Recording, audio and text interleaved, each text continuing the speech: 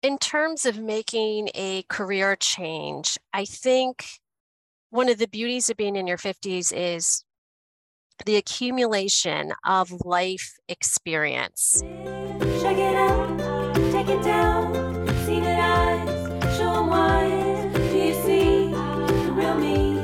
Living proud, living loud, I'm living. Welcome to Living Loud, Living Long. We're a peer community for well living for 50 up women that guides you to become the person you want to be. We are where you go to experience and learn how to create your life without limits, a community of like-minded women who want to lead healthy, active, and fulfilled lives in their second act. We provide you with the learning and support so that you can get that healthy, well-living second act. We thank especially all of our patrons who are providing financial support to bring you these wonderful podcasts that inspire you and give you the learning that you need to see change in your life. We also thank our corporate sponsors, such as Team Vivo, who are partnering with us to spread our message and support us in our podcasts and our other programs that we offer to 50 Up Women. We encourage you, if you enjoy what we are doing, if you like this podcast, show us that you like it by liking, sharing, leaving comments about our great podcasts, and donating by becoming a patron on our Podbean account. You can also learn more at our website, livingloudlivinglong.com, and you can become a corporate sponsor or encourage corporations to sponsor our podcasts and our other activities for 50 Up Women.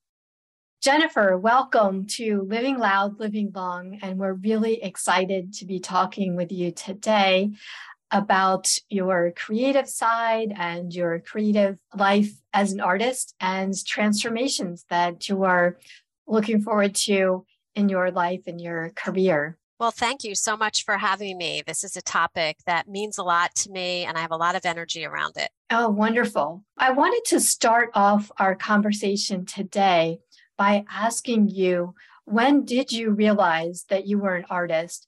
And what was happening in your life at the time that played a role in this realization? Well, being able to articulate that someone is an artist is different than doing a lot of art. So I would have to say, despite having my own studio and exhibiting group shows and getting a few awards, I never felt totally comfortable calling myself an artist until my neighbor a few doors up, who used to be an art teacher, she just was relentless about making me define myself as an artist. And that actually felt really good to have someone who was not a family member or a friend, a longtime friend, to really say, hey, Jennifer, you are an artist. I really enjoyed your paintings and your artwork. And one thing I liked was how you dealt with that interface between nature and human construct, like buildings, yet set in this sort of natural setting. And that was really interesting to me. And so I was wondering if you could talk to us a little bit about how you developed this approach, what interests you about these kinds of places. So I have believed that art comes from each individual's sort of inner philosophy and their sense of place. And I live in it's considered the Garden District of Philadelphia. And I work in a neighborhood, and yet my studio is in yet another neighborhood. And I also live within walking distance of this beautiful gorge-like valley called the Wissahickon with miles and miles of trails. So every day I am touching foot in a very urban world and then also a bucolic natural world. And I love the fact that when I'm hiking, if I look in the distance, I might see the silhouette of some buildings, or I'm very aware the people I pass come from all different parts of the city. So it's its own community, actually, when I'm on the trails. And then when I'm in the city at my studio, a whole different vibe, equally exciting. I like driving by buildings and seeing some that are withering away and crumbling. And I like seeing some graffiti and noticing beautiful Art Deco architecture next to colonial architecture. So I just have to say that my environment is a complete merging of the natural world and urban life. So it makes sense that that's what I explore in my paintings because that's what I find magical, that energy. And I wanted to explore your work a little bit more to talk about what kinds of mediums that you're using and why you're choosing these types of mediums in your art. So I started out as an oil painter, and then I started to feel the toxins in my throat. So I moved to acrylic and gouache. And right now I am working in acrylic. I used to work just on stretched canvases, and then I found them too cumbersome to store.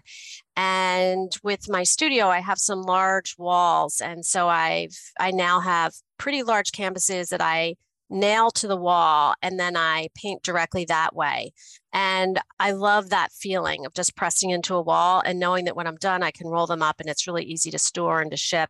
And then I found this other base that's called Yupo paper, and it's an archival kind of plasticky paper. And I've started painting on that. And what I really love is that the brush strokes and the layers come through in a different way than on canvas. So that's more recent. And then even more recently, in other words, since this past month, I've been working on very large pieces of cardboard that are about 3/4 of an inch thick. So I ordered them specially. They're very thick. And then I've been putting plaster on top of that to texturize it, sometimes in a grid pattern, and then painting landscapes on top of that. Living Loud, Living Long is a community. And we focus on second acts for women 50 and over, and really a lot of learning and sharing, just like we're doing today. And I wanted to talk to you about your thoughts on community for art and other communities within your life that you may explore or enjoy, and how do they help you in your life or in your creativity? In my own life, I feel that communities have evolved. And so I've been really involved in one community at one point, and then it sort of grows into something else. So the way I think of community is really something that expands and continues in ways you can't predict. So in terms of art, it's interesting you bring this up, because one of the reasons I call myself an artist and continue to make art is I love the interaction with other artists and talking about art. And there's different kinds of conversations you can have. Some of them are more factual, sort of an exchange of information. And then there's other conversations that are not only that, they're also an exchange of energy. And they're the ones that I really love, because I leave them feeling inspired, or my mind might go to a new idea. And that's what's really exciting, interacting with other artists. I also wanted to touch on, because at Living Loud, Living Long, we do focus on women 50 and up when they're often finding that they want to transform their life. Often they're looking to make a new impact or, some kind of change. It just is a natural transition point. So I was wondering if you have found any changes as you start to go into that 50 and up group.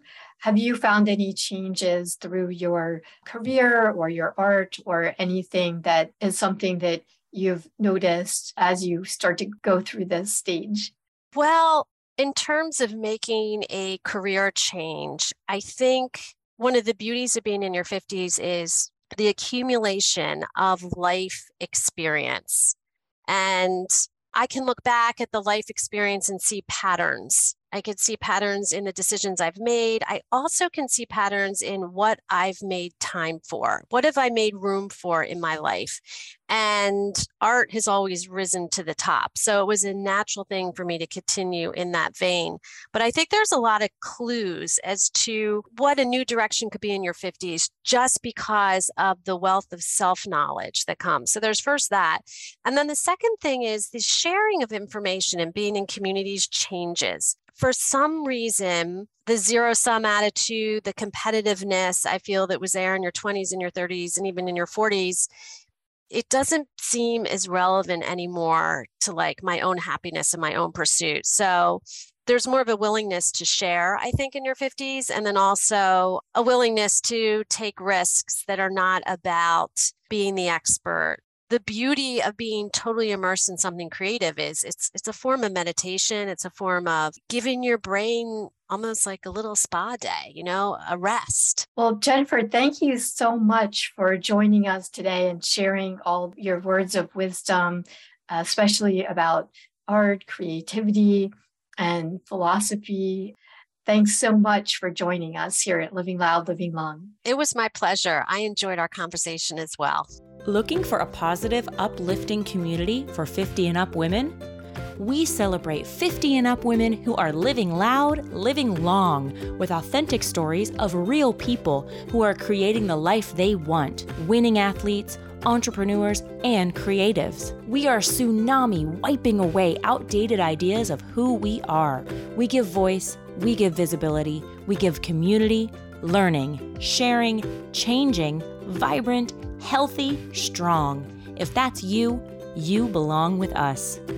If you enjoyed our podcast, support our work by clicking like, subscribing, becoming a member of L4 at livingloudlivinglong.com, and donating to our Patreon account so we can keep bringing you awesomely inspiring people. See you next month.